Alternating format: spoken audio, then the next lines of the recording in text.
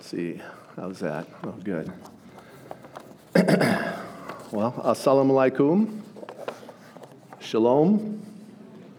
Good morning. Oh, that's the one. Okay. It's good to be here this morning with you.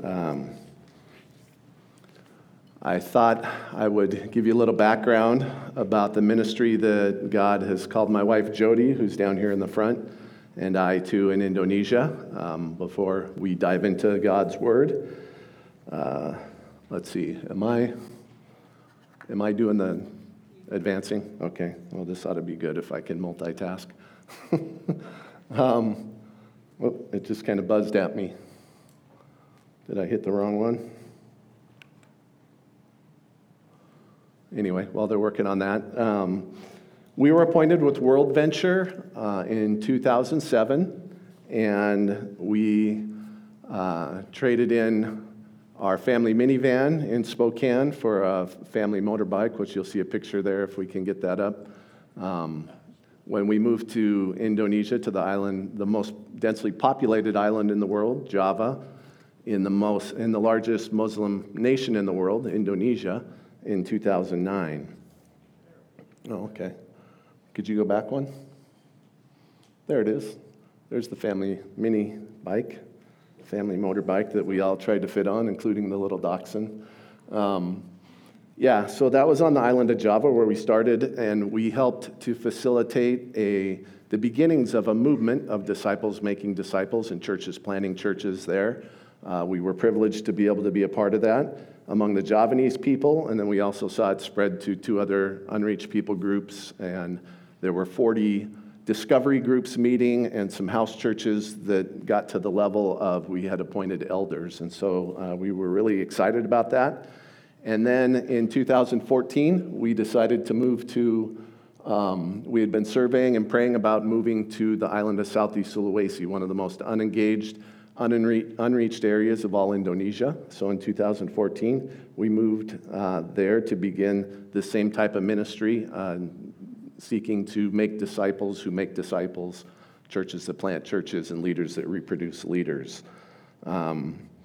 Since we have been in Sulawesi, we have started 2 business accesses to business platforms.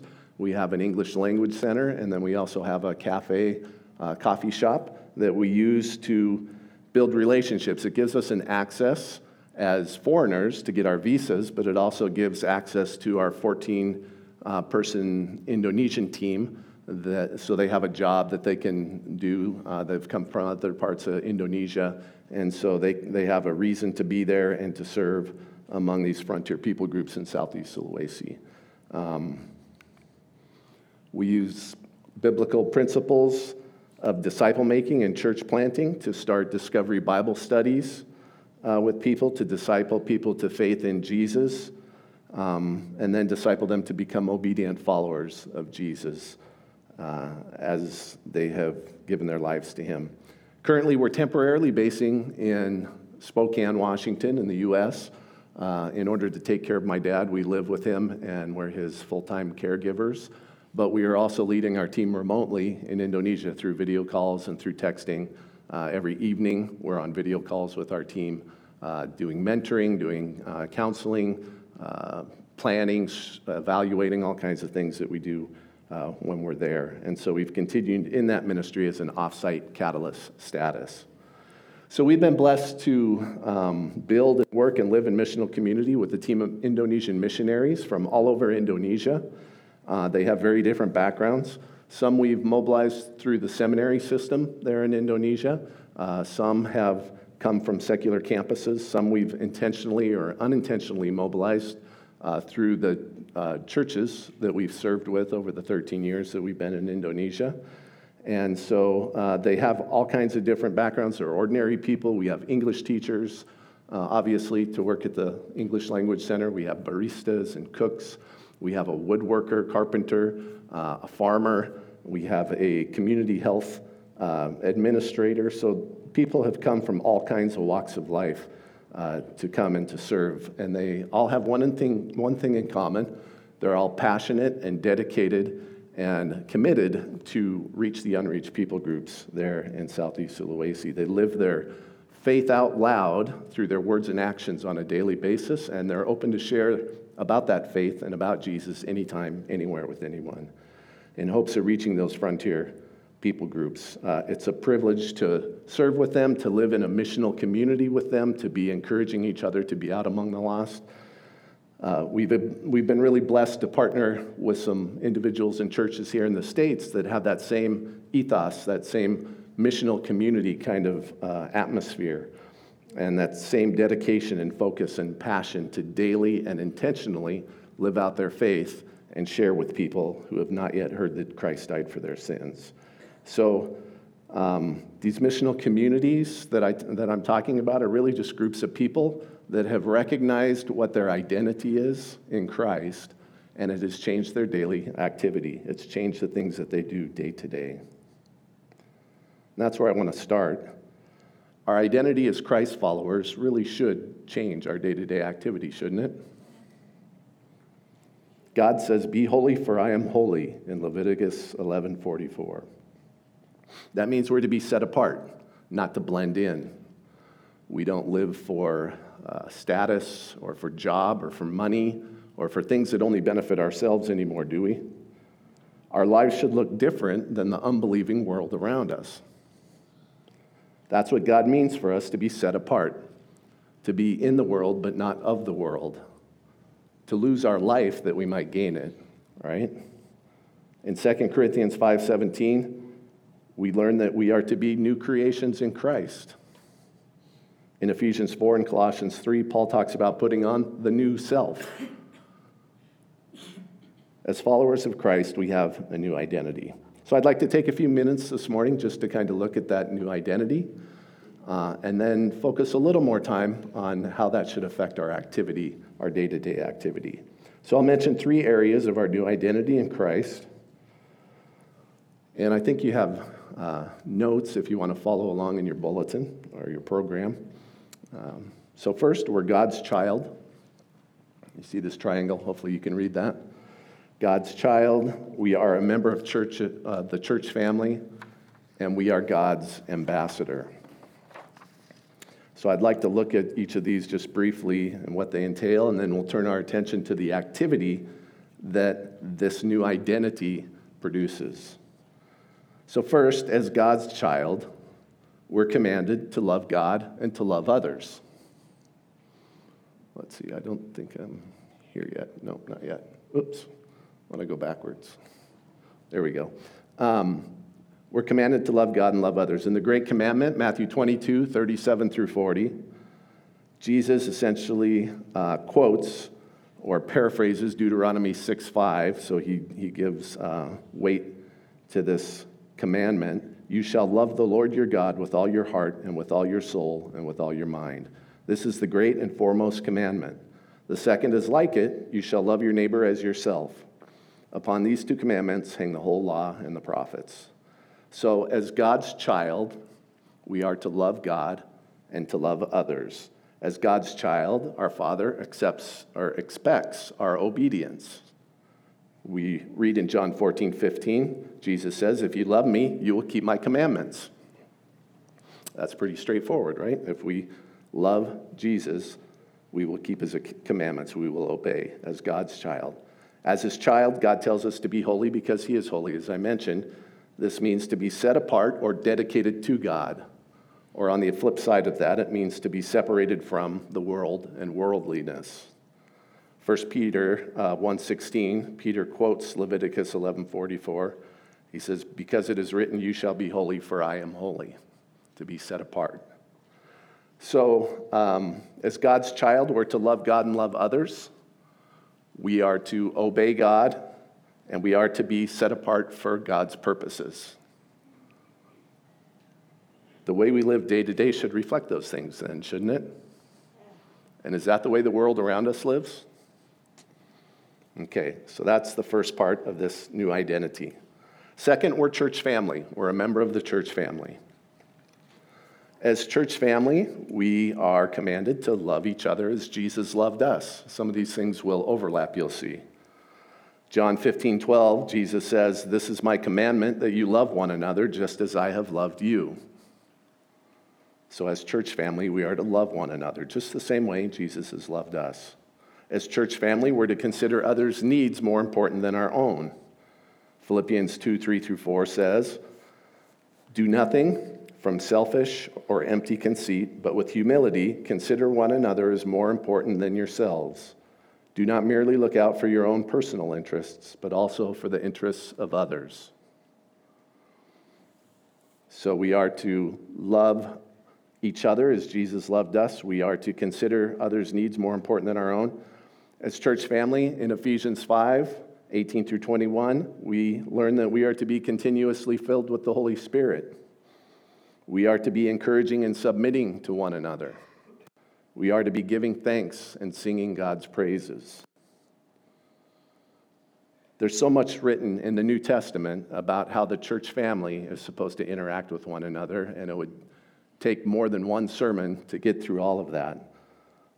But I would like to just kind of summarize with some of these main points that we just mentioned, that we just read about in John 15, Philippians 2, Ephesians 5, that we are to love one another like Jesus loved us, consider each other's needs more important than our own, be filled by the Holy Spirit, encourage and submit to one another, and give thanks and praise God. Is that how the world around us lives? Is that a different picture? If we truly lived like that, our daily activity would look different than the world, wouldn't it? Well, this third aspect of our identity is that we are God's ambassadors. As God's ambassadors, we are called to go and to share God's word through our words and deeds with a lost world. So our motivation is the great commandment that we read in Matthew 22, to love God with all of our heart and with all of our soul and with all of our mind, and to love our neighbor as ourselves. Our task is the Great Commission that we read about in Matthew 28:18-20. And Jesus came up and spoke to them, saying, "All authority in heaven and on earth has been given to me.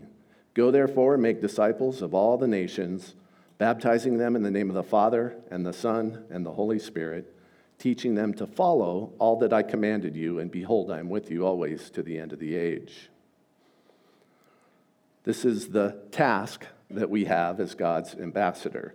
The great commandment to love God and to love others is the basis for us doing this great commission. It's because we love God and we love others that we go tell them about Jesus, about salvation. And doing that great commission is our fullest expression of the great commandment, isn't it? As we go and we tell people about this great salvation that God offers, that is the best way that we can love God and love others. So this is our identity in Christ. We're as a disciple or a follower of Jesus who's called to be a disciple maker. We are his child. We are a member of the church family, and we are God's ambassadors. It's important to know this identity, because if we don't know what this identity is, and we go about doing good things through the church even, really it's just empty religious activity, right? There's no basis for us doing that. Our motivation is probably mixed up. And if we know that this is our identity and nothing changes about our activity, well then that really just means that we're being hypocritical, isn't it? If we don't live out what we say we believe. So more fully understanding our new identity as Christ's disciple will result in new activity. One naturally flows out of the other, doesn't it? Let me give you an example. So when I became a father, for example, I began to change diapers. I had never really changed diapers before I was a father. Never babysat when I was younger. I started to get up multiple times in the middle of the night to help feed the baby, change the baby. Yeah, that was new to me, other than maybe when I was in college, I stayed up late to study, but yeah, that was a new thing, new activity that I began to do as a father. I even learned how to curl my daughter's bangs with a curling iron, so they'd like poof out and come back. Is that a style still? This was in the 90s, so I see some people saying, "What is that?" Okay, yeah. Anyway, my identity as a father changed my activity. So I began to do new things. If I hadn't, I wouldn't have been a very good father or a very good husband. The same is true of our identity as disciples of Christ. Being God's child, a member of the church family, and God's ambassador changes our day-to-day activity as we now love Him and love others, obey Him, consider others' needs more important than our own, submit to the Holy Spirit, have an attitude of praise and thanksgiving, and share the good news with people that we meet. Our identity changes our activity. Maybe we really haven't ever thought about what that looks like in practical terms. Maybe we've never thought about what does it look like to be intentional about loving God and loving others, or about how does it look practically to submit to the Holy Spirit? Even maybe what does it look like to share the good news with people that have not yet heard? Being a disciple takes intentionality with our activity. Remember how the Apostle Paul said in 1 Corinthians 9:26 that he doesn't run aimlessly or boxes one beating the air? His point there was that he was intentional. He acted intentionally, and his purpose, he states, was so that he could win as many as possible. So I borrowed an acronym from a friend and a pastor of mine in New Jersey, Bill Lackey, with his permission. And this acronym, I think, will help us to think about being intentional about our activity as a disciple of Christ. It's not the ABCs, like the basics of something. It's the ABCDEs. Maybe it's a little more complicated than the ABCs. The ABCDEs of discipleship. So let's take a look at that. I think it's in those sermon notes if you want to fill in the blanks and follow along there. The A is abide in the word and prayer. So these are the ABCs, ABCDEs. And the A is abide in the word and prayer. A familiar passage, John 15, 1 through 11, says, I am the true vine, and my Father is the vine dresser. Every branch in me that does not bear fruit, he takes away. And every branch that bears fruit, he prunes it so that it may bear more fruit. You are already clean because of the word which I have spoken to you. Remain in me, and I in you. Just as the branch cannot bear fruit of itself, but must remain in the vine, so neither can you unless you remain in me. I am the vine, you are the branches. The one who remains in me and I in him bears much fruit, for apart from me you can do nothing. If anyone does not remain in me, he is thrown away like a branch and dries up, and they gather them and throw them into the fire, and they are burned. If you remain in me and my words remain in you, ask whatever you wish and it will be done for you. My Father is glorified by this, that you bear much fruit, and so prove to be my disciples. Just as the Father has loved me, I also have loved you. Remain in my love.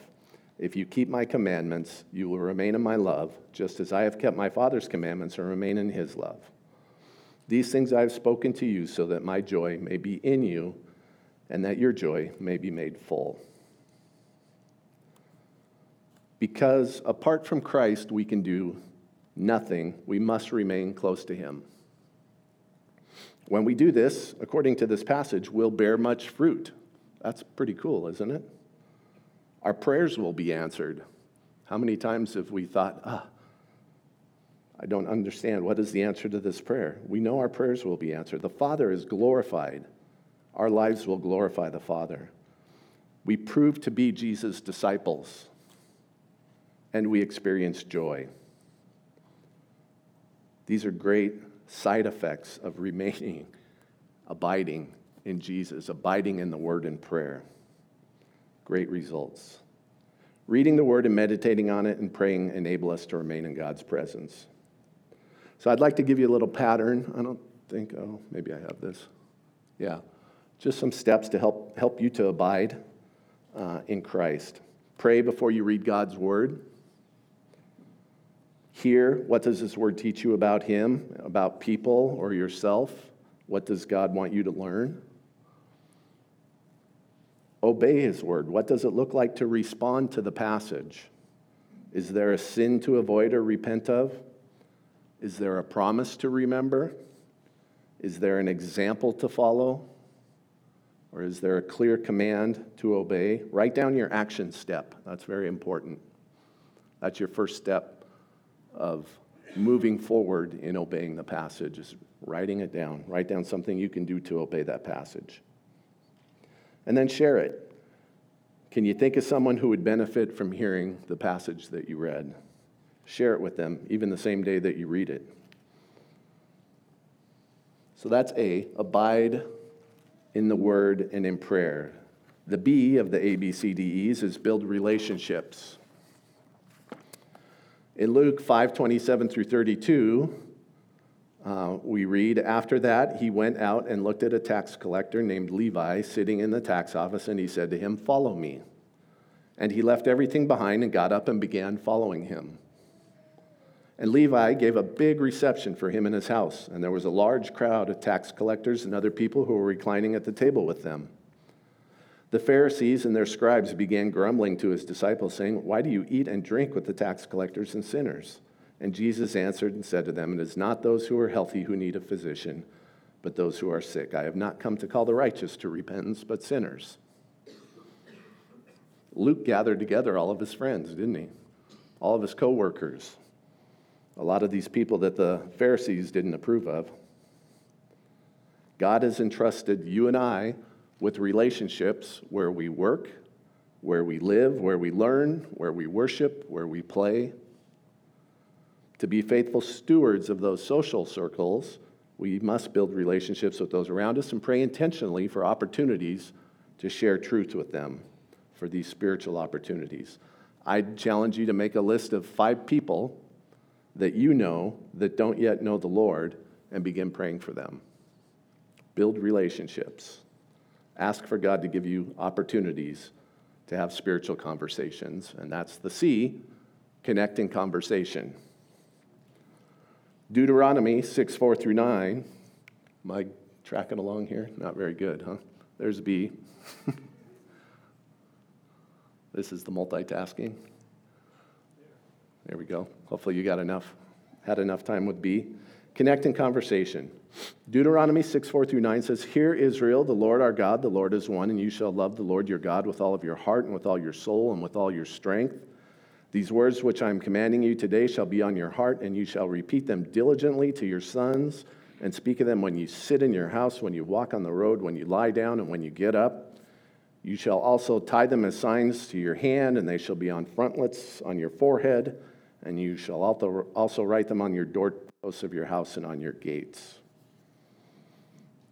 This is known as the Jewish statement of faith, the Shema. The first word is Shema in the Hebrew, hear, and it has this idea of listen and obey, hear and obey. The gist of this entire passage is to love God and show that through hearing and obeying with anyone, anywhere, anytime. Spiritual statements and actions are ways to demonstrate our love for God and our love for others, ways to demonstrate the gospel in practical ways and declare it. By weaving spiritual statements and actions into our everyday conversations, we're able to add value to our relationships and see where God is at work. Think of this progression of conversations with people in your circles of influence.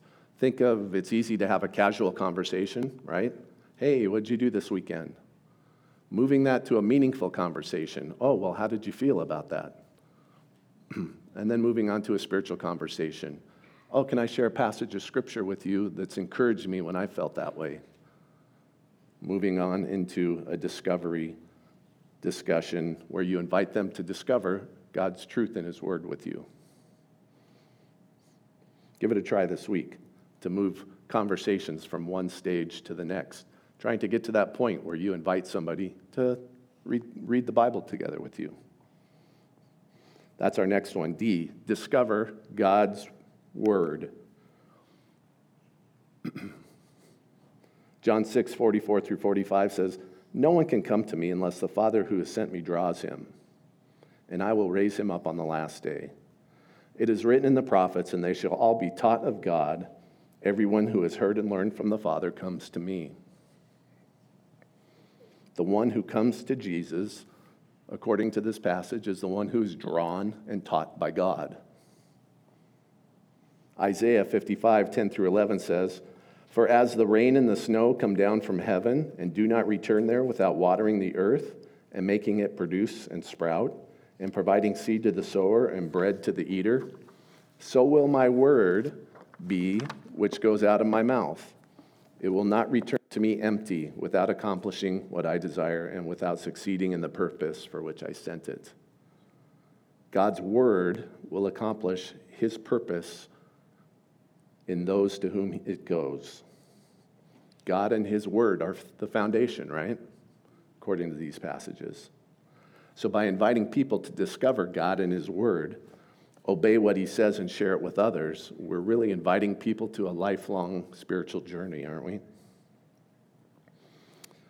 A journey in which they can grow continually. And people take more ownership over something when they discover it for themselves, rather than when somebody just tells them something. So the next time someone comes to you with a spiritual question, I would challenge you to invite them to discover the truth in God's word with you rather than just give them the answer. See what happens. You might be surprised. I saw a poll recently. Over 64% of people are open to spiritual conversations, are open to digging deeper into spiritual truths. That's a pretty big number. It's more than we might think, right? So discover God and his word. E, equip and empower. Let's see what I put. I put up the whole passage, 2 Timothy 2:2-7, the notation for it, but I'm just going to read 2 Timothy 2:2. "The things which you have heard from me in the presence of many witnesses, entrust these to faithful people who will be able to teach others also." It's a simple little passage. How many spiritual generations do you see in this passage? Let's count them out. You have Paul, and Paul always had his co-laborers with him, right? So you have Paul and his group speaking to Timothy in the presence of many witnesses, so this is in a group setting. He's told to entrust to faithful people, plural, who will be able to teach others also, right? So that's fourth generation. Others, plural, groups. This is not necessarily individuals, these are groups, right? Which is kind of countercultural for us as Americans. These are groups reaching groups rather than just singling off an individual. But we're talking about to the fourth generation, so we see multiplication happening here. Every believer is called to help others to follow Jesus better, to make obedient disciples, to make disciples who follow or observe or obey everything that he commanded, according to Matthew 28:18-20. As people mature, they're sent out to multiply, to see new disciples made. So we are called to make disciples who make disciples who make disciples who make disciples, right? It continues on forever. And so we want to see new disciples made and new groups of disciple makers formed. Because we're not just disciples, we're disciples who make disciples. We're disciple makers. So these are the ABCDEs of discipleship that I just challenge you. I hope we'll all think about and apply with people right where God has placed us. This is part of being intentional about being a disciple who makes disciples. A, abide in the word and prayer. B, build relationships. C, connect in conversation. D, discover God's word. And E, equip and empower, the ABCDEs. Our identity as disciples of Christ, as disciple makers, really should determine our activity. So motivated by God's love, equipped by his word, empowered by his Holy Spirit, let's intentionally do our part, these ABCDEs of discipleship, and then give God the glory for his results. Amen? Amen. Let's pray. Dear Lord, we just are thankful for your word that teaches us, that challenges us, that convicts us, for your Holy Spirit that you've given us. that helps us to understand, that convicts us of our sin and of righteousness. Lord, we pray that as we go this week, that we would think of these things, that we would think of what we've heard from each of the missionaries who shared, Lord, and that it would encourage us, that it would stimulate us, that it would challenge us to go and to share your good news, to share stories from Scripture, to pray with people, that we might be witnesses, lights in this dark world. Lord, help us to live in a way that's not the same as the world. Help us to live in a way that expresses this identity that you've given us in Christ as a disciple of Christ, a follower of Christ. Lord, help us to do these ABCDEs of discipleship. Help us to be faithful and obedient to your word, we pray, in Jesus' name. Amen.